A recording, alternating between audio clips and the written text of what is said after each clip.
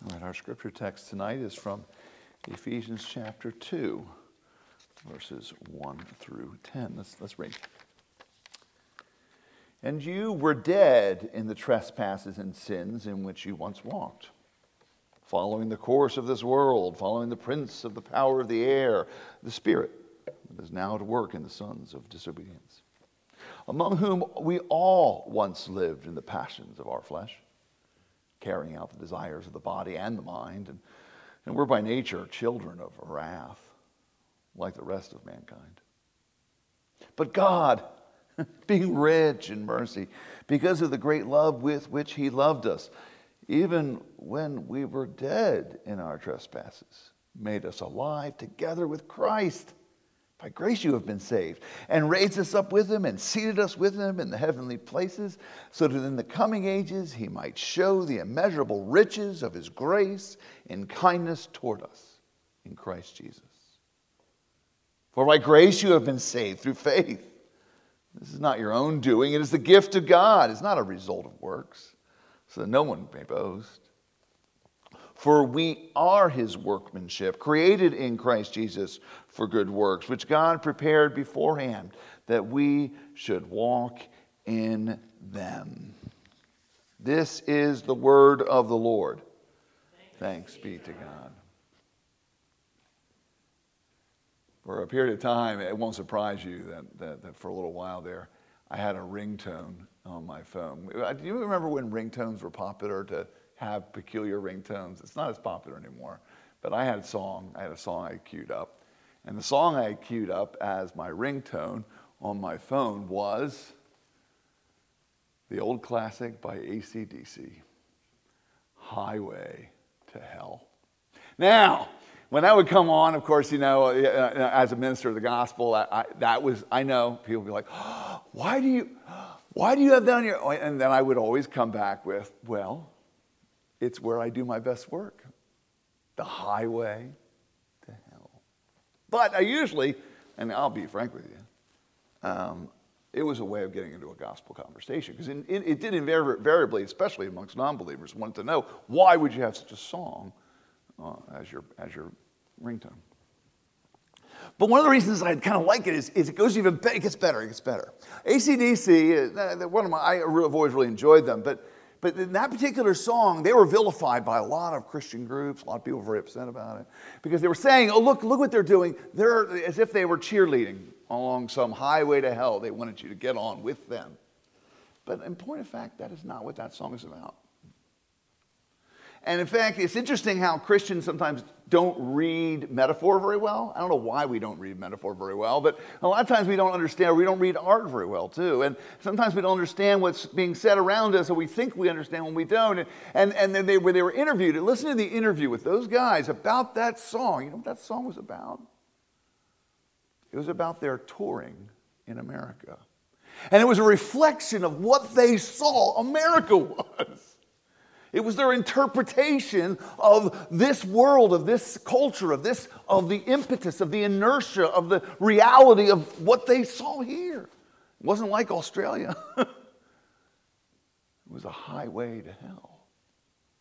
And when I heard that, I remember thinking, that song, as a part of my little ringtone, became a way to get into conversation, because I wanted to talk to people about, I want to bring up these very subjects of life, death, eternity, and it's all right there for me in the song, Highway to Hell. Now, of course, they're hopping on another image. AC/DC is using metaphors that Jesus used.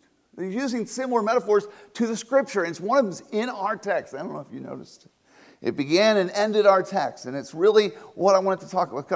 I wanted to hover over this a little bit, and it's the image of your walk. Take a look in verse 2. You were dead in your trespasses and sins in which you once walked. And if you look at the last verse 10, again, we were created in Christ Jesus for good works, which God prepared beforehand that we should walk in them. What occurred to me is you may not be aware of this. Some of you may not be aware of wherever you are with God, that walk, this idea of a walk, And this is where you get the highway image, and where Christ talks about a broad way of destruction, but a narrow gate. It's very hard to find. A very narrow path. It's harder to walk. And this idea of a walk is this living metaphor all throughout the Scripture. It's everywhere. It's everywhere, in fact. And it's fallen out of some popular expression in Christian community. And what I'm saying is, when I was younger, I could still remember people, especially older people, would ask you, how is your walk? Nobody asked that question. I haven't heard that question in years. But that used to be a common question in the church. How's your walk? It was a short way of saying, how is your life in God? How is your practice? How is your relate? It was a great way of capturing all these ideas. Now, what I want to do is I just want to jump into this walk idea a little bit, and how Paul's using it here, and see what we can learn from it, how we can grow in it, and what can we learn about ourselves? What can we learn about how we should walk with God? What does it mean to walk with God? And it's everywhere. Now, when we start talking about walk, this reaches right back. Do you realize this metaphor reaches right back before humans were even sinful? We find out about it in an off way. The Scriptures don't really describe how it was that God and Adam kibbutzed, how they got along, how they were friends. It doesn't describe it in the first part of Genesis. In fact, we don't find that God walked with Adam until after the fall. Because it says, in the cool of the evening, when the Lord came and he would, does you remember? When he would walk with Adam. Something about that, did you hear the echo there? I hear it. It's some burning. It's something you and I were made for. Something here. Something about what we were once or could have been. What we were created in and for. To walk with God. And all of a sudden the word pops. It pops with, you don't walk with enemies. You walk with friends. It implies relationship. And it goes on. Of course, the word is capitalized again. It's capitalized on as an image. Enoch is the next one that's described.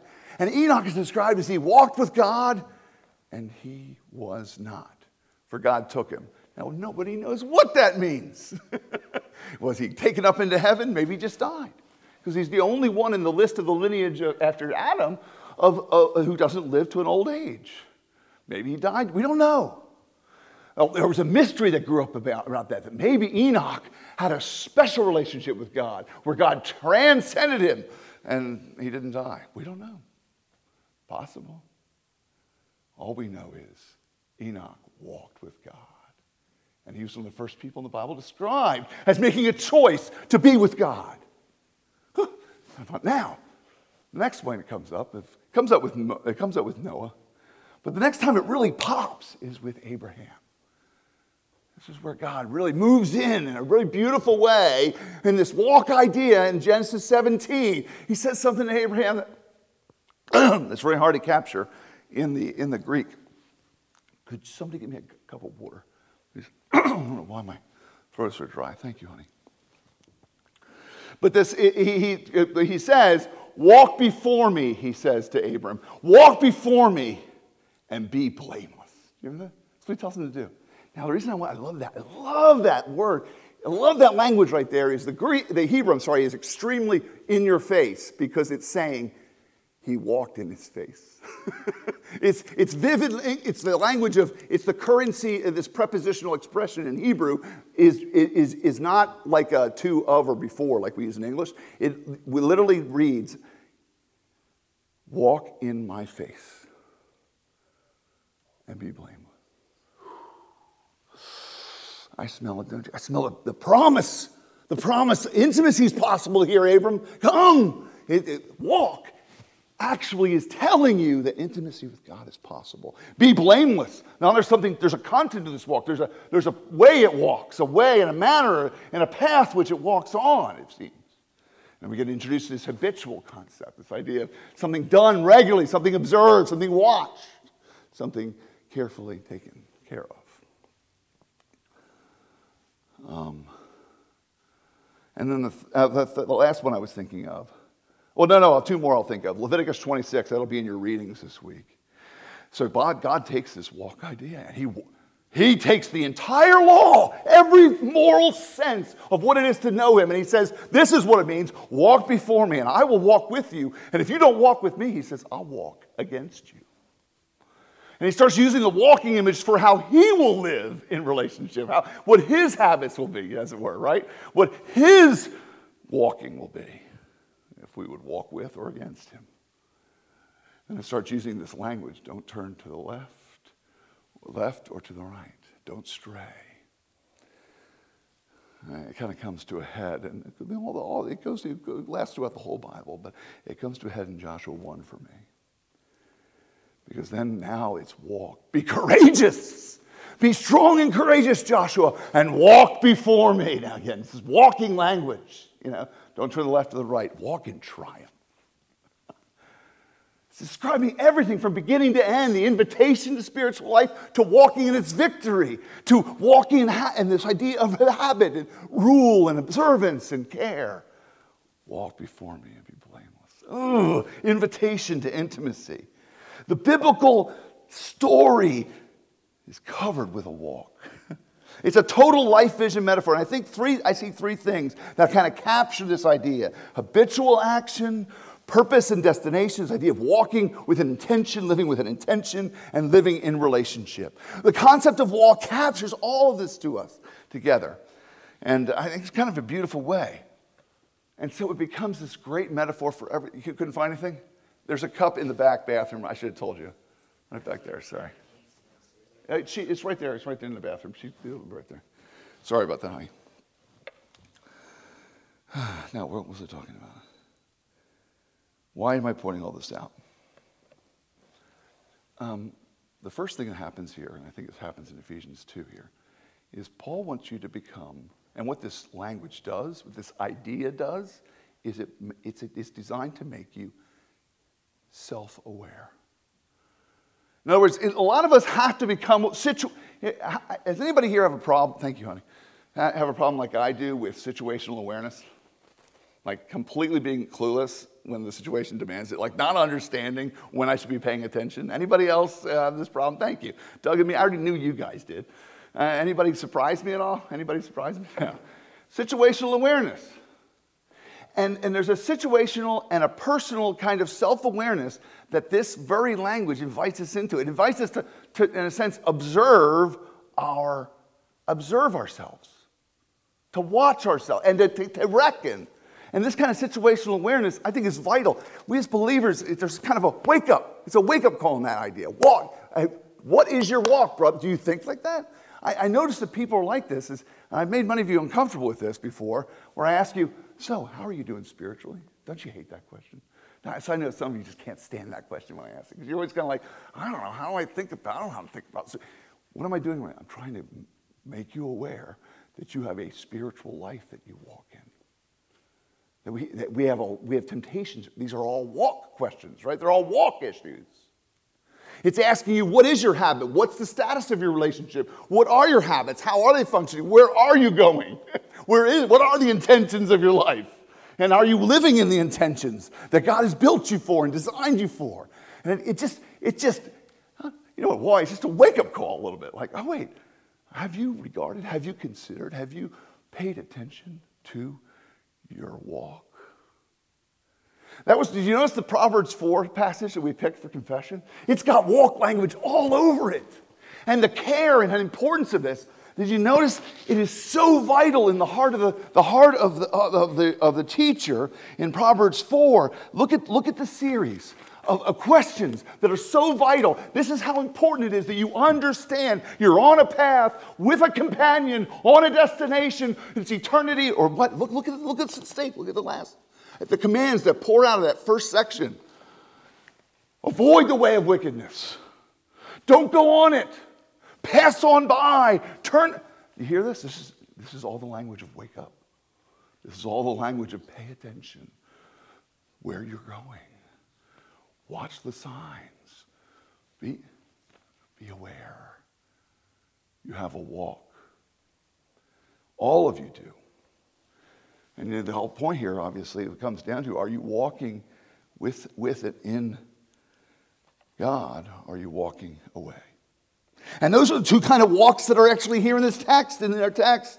Once walked and the walking in the good deeds, which God has prepared for you.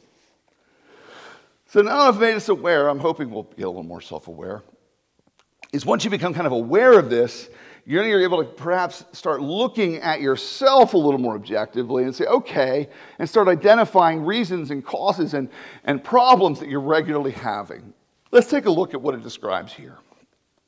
Let's look at it negatively considered. Do you walk with God, or are you walking the death walk of this world? Now, that's exactly what happens in verses 2 through 3. You noticed it. In the life which you once walked, and the word following is used twice. Following the course, the age of this cosmos, the course of this age. Following the prince of the power of the air. And this is the picture, I painted it for you before, of this zombie march, really. Led by the king of death, and he's marching, and behind him is all the world marching in death. And what happens to us, lest we not consider it, lest we're not aware of it? What are we doing? We're all keeping step. We're all keeping step with the world. And this is a great kind of chance for you, and by the word of God and by the presence of the Spirit. Remember, he prayed for the Spirit. Remember? That their eyes would be enlightened, that their eyes would be opened. They might understand these things, and this is a part of that understanding that he's hoping for. And that this awareness will come, that this awareness of context, an awareness of context. I mean, it begins with, are you aware of what the walk of the world is, of its following, and conforming? Or are you caught up in it without awareness? I remember this all the time as a kid. Mom and Dad would set up on the beach in Jersey. And we always were down in Cape May. It's the southernmost tip of New Jersey, the most beautiful part of New Jersey. And the beach is really wonderful down there. And I don't know if it happens here, but we would play in the water all day long. Like as kids, we were there all day, whole day out in the sun. I don't remember ever coming in or checking out whole day. But I remember what happened. I hear this really, you know how you can barely hear the beach? Chris! You know, like, boy, they're far away. Somebody's calling my name from far away. And you look up, and you realize that the lifeguard station that you were playing in front of is now 100 yards down the beach, because what happened in the course of the water? The course of its waters in and out and its tides. What's happening? They just drift on down the beach. Just drift on. I don't even know it. I'm not aware of it. I'm not aware of it as a kid. I'm not aware of perspective. That is you and me. That's the church of this generation. That's us. We are constantly... If you don't know that you're drifting right now, you're always drifting some direction. We always are. We're always drifting. And this call to a walk is a call to wake up and to stop drifting into the course of this world, into the way it thinks. It creeps up on all of us. The picture here was the picture. Well, let's go to our call to worship. Go to the very first page of your worship. I went to Psalm 1. This is an ancient problem they were aware of. This following, being dead in your trespasses and sins, following the course of this age, following the prince of the power of the air. Well, that's just like the following of Psalm 1. Blessed is the man who doesn't what?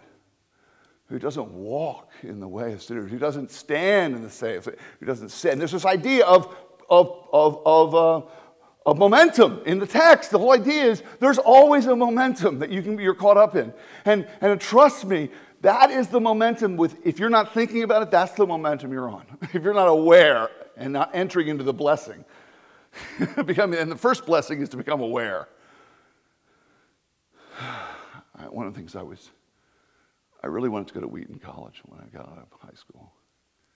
Because one thing I had really, really learned being in a pagan high school was that I would match step with those people.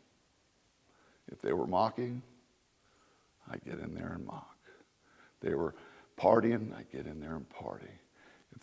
Because I wanted to belong. It's so powerful sometimes. You're not even aware of it. You just, I remember every year before I go back to school as a high school student, I would be resolved. I was going to be different now. I was going to really take a stand for Christ, and I was really going to take us.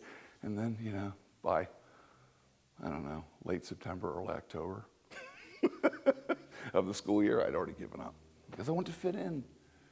Because I wanted to, the world's beckoned so powerfully. Become aware.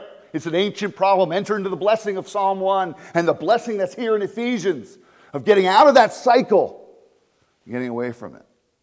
A part of this is just starting to identify to what you see. What is the spirit of an age? Do you know what is the spirit of an age? Every age has one. And I love the fact that the scriptures know that. There's a zeitgeist, it's sometimes called in German. What's the spirit of the times? And what is the spirit of this age? I'll tell you, my interpretation of the spirit of this age, nailed down is this. With man, all things are possible. Oh yeah, we can defeat death. Cancer, poverty, disease. We've got it. The robots will do it. Who knows? Who knows? Pick your solution, right? Pick whatever your version of the future is. But there is a deep hopefulness all the time. I hear it around me all the time. You'll hear pessimism rolled in. We're not there yet. But the idea is we've been crawled out of the muck. We crawled out of the mud 1 billion years ago. We're on our way up, aren't we? We were in trees just millions of years ago, hopping around, eating bananas and acting like monkeys. But now, look how far we've come. Where are we going to go, guys? You see the optimism built in there? Ultimately, man can do all things. That's why we have such blind confidence in tech, quantum computing, you name it. Give up the thinking of this age. Don't be carried along with it into false hopes, because that's all it offers you. Break it out. Break out of this following mode that you're in. And by God's grace, give up any FOMO. There's one other thing the world does, is that it introduces us to the lie that we're going to miss out on something. That was what I always struggled with as a kid. I couldn't believe that all these guys get to do drugs and have sex with their girlfriends and cheat on tests and take money. And they could live however they wanted. And I had to be a good boy. And I had to not do these things. And I couldn't go to the parties. And I couldn't go to the parties because I knew I would just do what they were doing. That's why I didn't go. And that made me angry that I couldn't go. And it made me angry that they were having all the fun.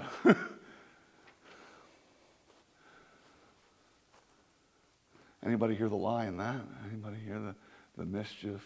Anybody hear how that is? I have this picture of Satan with little detour signs on the path of God's path going, this road doesn't go anywhere. The bridge is out ahead. Get off this road. Get off this road. Come to the party over here. No, there's a detour here. This road doesn't go anywhere. You don't want to go down here. I can hear it, and you and I, we're suckers for this kind of stuff sometimes. We're just going to go, oh, well, that looks kind of shiny, and that looks kind of pretty. I'll go do that. And before you know it, our walk is compromised. We're walking and following the prince of the power of the air. We're going to take more look at this and unpack these things, but you can almost see here, if you're following the course of this age, following the prince of the power of the air, it's almost like Paul is saying, the world could say, the devil made me do it. And you know what? He's not far off. The only problem is the devil may have made you do it, but you wanted to anyway. You see? You wanted what the devil was offering. He may have made you do it, but you were only too happy to oblige him and help him along. You see? Let's give up the lies of FOMO, the detours on the road. They're all lies. Well, what about positively? What does walk have to tell us positively? Oh, didn't I tell you? Didn't I tell you? Adam walked with God. Walk before me and be blameless, he said to Abraham. I speak to Moses. He said, you know how I talk to Moses? He said, you know how I talk to Moses? I talk to Moses like two guys taking a walk. I talk to him face to face. I talk to him that way. Now, these things by God, this promise of a walk with him, all these promises, walk before my face, walk in my face and be blameless. What were they all whispers of? What was God playing his hand all along? What was he saying to you and to me? What was he saying to humanity? You want to go for a walk? Hey, you want to go for a walk with me? I'll walk with you. No. I will be born and have feet. I will become a human.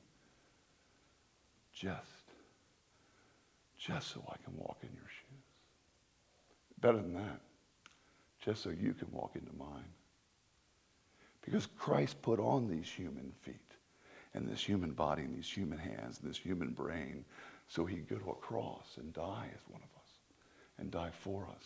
And because he's a God, man, death had no hold, couldn't hold on to him for a second. Not really. He was the God man. But because he was a man, he could die, and it could mean something to me. It could have something for me. And because he's God, that meaning could last 1,000, 1,000,000, 1,000,000,000 years into space and time. Praise him. Because he's the God man, I get all the benefits. And he enters into what? My walking shoes. You see, God was always sensitive, I think, ultimately, to the accusation that is, you don't know me unless you've walked a mile in my shoes. We could always at the end say to God, you don't know what it's like to be us. You in the end can't judge us. But that's off the table, isn't it? Because what did God say? In order to love you, save you, and rescue you, I will walk more than a mile. I'll walk all the way to the cross, and I will walk through death, and I will walk out of a tomb, and I will walk into heaven. Because oh, would praise him. And now that's the walk we're on. That's the walk we're on now. Praise him.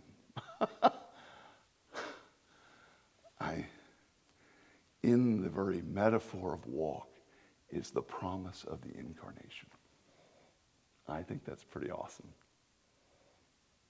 But it gets better than that.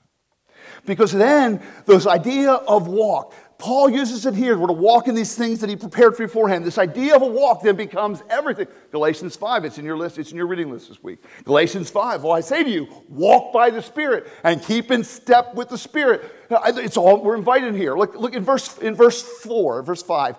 But God, rich in mercy, walk into his mercy. Walk into his riches. But by grace you have been saved. He says it twice, by grace you have been saved. So step up into grace. And then he says, seated in the heavenlies.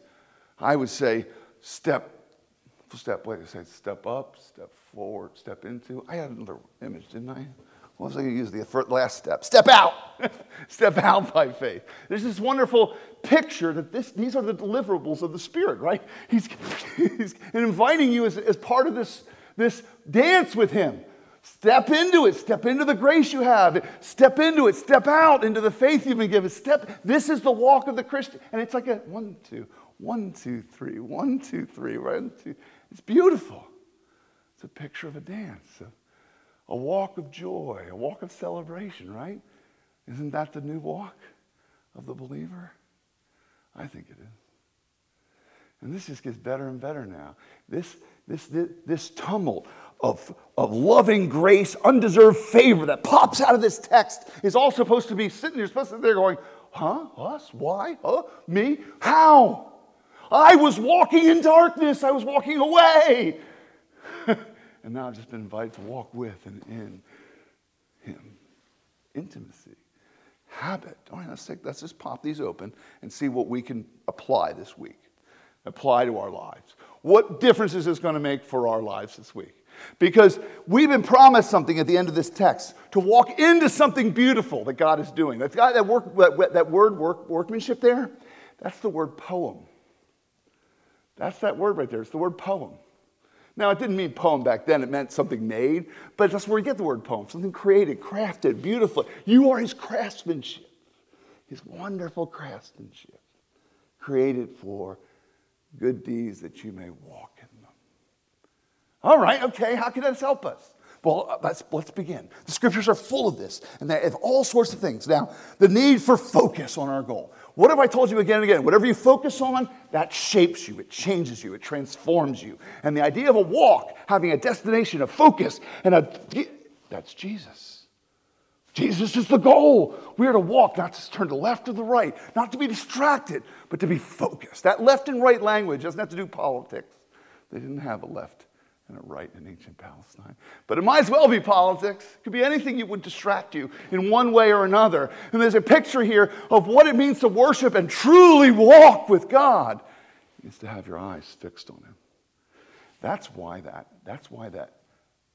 ancient teacher in Proverbs is so eager. Don't go that way. Don't avoid it. Pass on by. No, don't go there. Go this way. Go this way. Walk towards wisdom.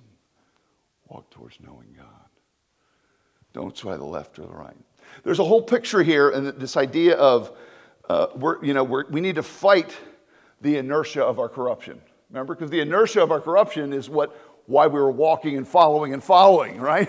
That inertia, fighting that inertia, is the need for focus on our goal, to focus on Jesus. This is the same thing that's being said to Joshua, to walk in triumph. How shall we walk in triumph? Well, remember, a walk always implies habit. Have you picked up the habits of grace? I'm just the ordinary habits of grace. You know, the reasons I always encourage you so much about worship is that this is a habit of grace. This is one of those little habits you pick up, and you're constantly doing it over and over again, because walking's a habit. This is a habit. This is a habit. We're to make coming together and praying together and confessing our sins habits. These are the things we do regularly. They're a regular feature of our lives, is the walk. And when we have those habits, we're able to focus not to the left or to the right, right? It's one of those things that keeps us on the straight and narrow, right? That's the old expression would be. And this idea of have you made grace and worship, the word, the prayer and sacrament of your life, have you made it a daily? Have you made it a weekly? Have you made it your habit? For that is what walk implies. So you have the need for focus, the presence of habit. What about repentance? I thought this third thing, I was like, you know where the word repent? Repent! I love saying that. Repent! Doesn't this kind of scare you when I say it? Anybody? Does anybody get scared at all? You know what it is in Hebrew? Turn around! I love that. It's so visceral, right? Repent, you might be like, I'm not sure what he wants me to do. What does he want me to turn around? Well, you know what that means. So I love the fact that the word repent in Hebrew means turn around, because it makes sense of a walk. Do you see what I mean? Like, you're walking this way. How hard is it? Sometimes we think, I've been on this path for so long, what will I do? Some people have said it to me. I've been on this path, like your friend, who's that person? Jeremiah? Say they've lived a long life like this. How can I turn around? Can I be different? But get this, the metaphor of a walk is very, very helpful, because anywhere on the walk, let's say that's hell, destination, prince of the power of the air, course of this world. We're all going on our merry way, and somehow I started walking it too, because we've all done this. And you know what repentance is? You think, oh, I've got to make my way. No, this is repentance. Jesus, that's it. That was it right there. It's just turning around right where you are. I love that. Because that's telling you Jesus' mercies are close. I always picture that in the hound of heaven, that wherever you are walking away from God, Jesus is always right behind you, just waiting for you to turn around. He's not turning around yet. It's like that's the present. That's the overture of God being described here. That's that ever-loving, living patience of our Father, slow to anger, rich and abounding in mercy. Praise Him. He chases us. He chases us on our walk. So when you hear repent, pivot. Pivot right where you are, because a walk is telling you all you need to do is be facing God, and you'll be walking the right way. Praise Him. I love that. It's so easy. It's so practical. It's so immediate. How about this? Many of you say you're frustrated with sin, besetting sin, things that you fail, lack of tongue control, lack of ability to control what your mind thinks of, lack of, whatever it may be. I love this, though. When we sin, we call it stumbling. But it makes perfect sense if your life's a walk. Because now I know I'm no longer in the dark about what makes me stumble. You see, now I understand that the reason I'm sinning is because I'm no longer on my walk. You see, it makes sense of what sin is. Sin is the interrupted walk. And a lot of times, a lot of us, when we've laid our walk aside, we've laid its habits, we've laid the habits of grace aside, we've laid the routine or the intimacy promised or the focus on Jesus that we're promised to our destination, and we forget is that once we understand that sin is a part of what sin really is us getting off of our walk. That's that stumbling picture. I'm no longer walking. Once I start walking again, I'm in life. It gets away from the whole idea I have to do something good to make up for what I did bad. That's not a part of the question. You're on a walk, you just stumbled, that's the problem. Or, all right, my eyes fixed on Jesus, facing, and just start walking. It helps you understand your sin. as an interruption of your intimacy with God. Of course it is. Don't you know that a lot of your sin, that's exactly what it was? It was created and precipitated by your lack of intimacy with your Heavenly Father that you're being promised to in the walk. You know, I was thinking of finally that situational awareness idea. Come to 1 Corinthians 10. Your walk is a great picture. You know what God says? Whenever you're tempted by a sin, by being critical or a word of hatred or anger or lustful thought or a covetous desire for, okay, we all struggle with these things now and again, and some of us more frequently than others, some of us daily. And then situational awareness. God has said, whenever you're being tempted, I will give you a way out.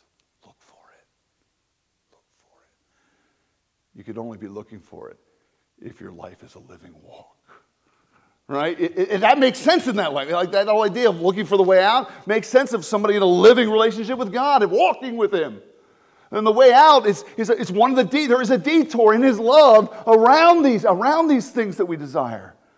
And the whole picture of a walk is it's just inviting us to walk away and to walk into Him and walk into His grace again and again.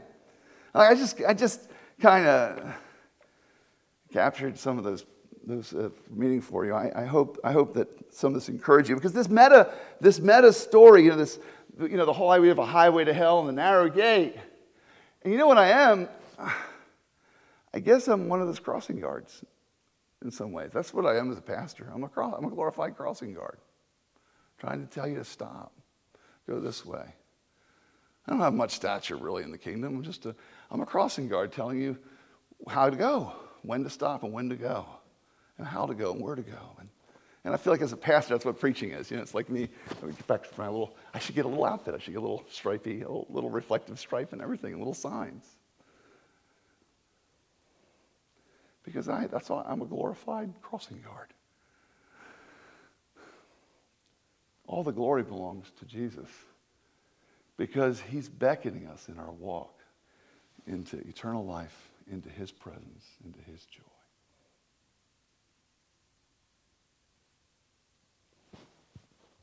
Let's pray. Now, Father, give us eyes to see the walk we're on. We did once walk. We did. We remember. Some of us remember more clearly than others how we used to walk in darkness, walked in death, following the course of this age, following the prince of the power of the air. We want to stop right here in our worship, Father, to say thank you for interrupting that walk. Thank you for interrupting. Thank you for coming in and distracting and coming in with your wonderful words of mercy. The wonderful words, but God is rich in mercy. Those are our words. We thank you for them. Father, if any of us have just been kind of sloppy in our walk and we can tell we've been walking in places that we used to walk and we shouldn't be, would you help us to wake up, kind of to turn around and fix our eyes on you? Would you help some of us who have been very inconsistent and inconstant in our devotion to one another, devotion to Bible study and prayer for one another and worship here, and we're so casual about it sometimes, Father, would you forgive us for that? And what we really want to, Father, just direct us. Keep us on your path. Well, show us the way. Protect us and lead us. Don't let us go too far. You constantly corral us back to your path. Father, we want to walk with you. I want just hold our hands and guide us in the paths of life and suffering and fear that we're afraid of in this world. And guide us through these places and help us to suss out and figure out when the world's leading us again. When we've somehow fallen back into the broad highway of destruction, it seems, and we're taking our cues from the evil one again. Father, it can be hard in this generation. Make us alert, wake us up. And help us to guard our hearts the way you teach us. And would you lead us? Lead us in the way of everlasting. What did David say to you? Lead us by paths by streams of water, living water, paths of righteousness. And cover us, watch over us. Lead us on that path all the way home, Father. For we prayed in the name of Jesus. Amen.